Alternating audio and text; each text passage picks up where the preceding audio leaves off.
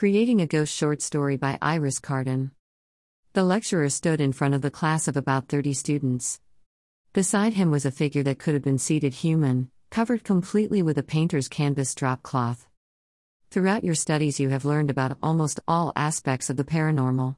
You've studied everything from boogeymen to magic, to unicorns, to fairies, to cryptozoology.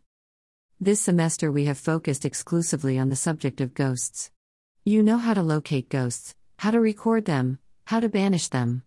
For this final lecture of your final semester, before you go out into the world as qualified paranormal investigators, we are going to cover the ultimate question. Not every person who dies becomes a ghost, or the world would be overpopulated with them. So why does one person become a ghost and another not? How, in short, do you create a ghost?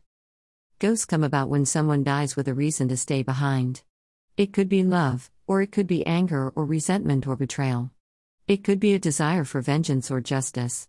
It always involves extreme emotions. Today's lecture will be practical. We are going to demonstrate how to take a very ordinary human being and make them into a ghost. There were whispers among the students. This was what they'd done 3 years of this nonsense course for. The story had passed from previous students as rumor or innuendo. It was never officially confirmed, and there was never an alert to the authorities, but students just knew. They knew if they sat through 3 years of lectures, this day would come. The lecturer lifted the drop sheet.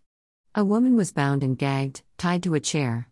Let me introduce Marlene, everyone. Marlene here is about to become a ghost. The woman was clearly shaking, was pale, her eyes wide. If we just collected Marlene off the street for this demonstration, the fear she is feeling now might be sufficient to cause her to stay after death, but it couldn't be guaranteed. To be sure, we need a stronger emotional response than fear alone. Betrayal, ultimate betrayal, that's what will guarantee it. You all know my assistant Jeff.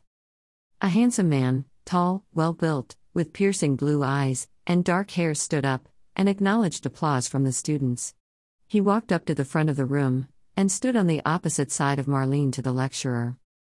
The lecture continued. We began preparation for today 6 months ago. Jeff approached Marlene at a coffee shop.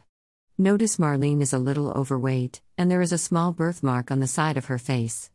These are things women can be self-conscious about. In fact, if Marlene had been a more self-assured woman, we might have to have found another subject for our experiment. She would have been less likely to take Jeff at face value. Jeff began a conversation with her, and asked her on a date. From there he formed a relationship with her. He gave her many gifts and many compliments. He was utterly charming, and thoroughly convinced her that he loved her. She, in turn, fell deeply in love with him. She learned to trust him, and depend on him. So today, when Jeff knocked her unconscious and tied her up to bring her here, it felt to her as an act of betrayal. She is not only terrified, but also feels deeply confused and betrayed. In a moment, she is going to desperately want vengeance. Jeff opened a box on a table at the side of the room and came back with a large knife. A stab to the abdomen will cause a slow death, allowing the subject a great deal of time to gather all of her anger, resentment, fear and hatred together. Remember, a slow death is far more likely to create a ghost. Knowing she is dying will cause strong emotions. Jeff lifted his hand with the knife, but instead of plunging it in her stomach, he turned it back and stabbed himself. He yelled, and was clearly horrified, as his hand, seemingly of its own volition, stabbed him over and over again. The students looked at each other, confused, and looked back at the lecturer, to see he was actually frightened. Next, the lecturer was thrown across the room, and unseen hands held him against the wall. Marlene was freed from her bindings. She appeared to be listening to something no one else could hear. She nodded, stood up, and spoke. For a decade, women have been murdered in this room by these 2 men, with others watching, and no one has done anything to stop it. No more.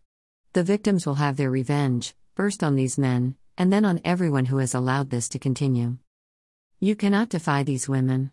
Everything this man taught you is nonsense. If he knew how to dispel a ghost, the women who preceded me would not be here now. Now run. As chaos broke out among the students' chairs, the woman said, "Oh wait, that last was meant for me to do, not to tell you." She ran. As she ran, students were pushed out of her way. The classroom door opened for her, then closed as soon as she was out. She ran outside.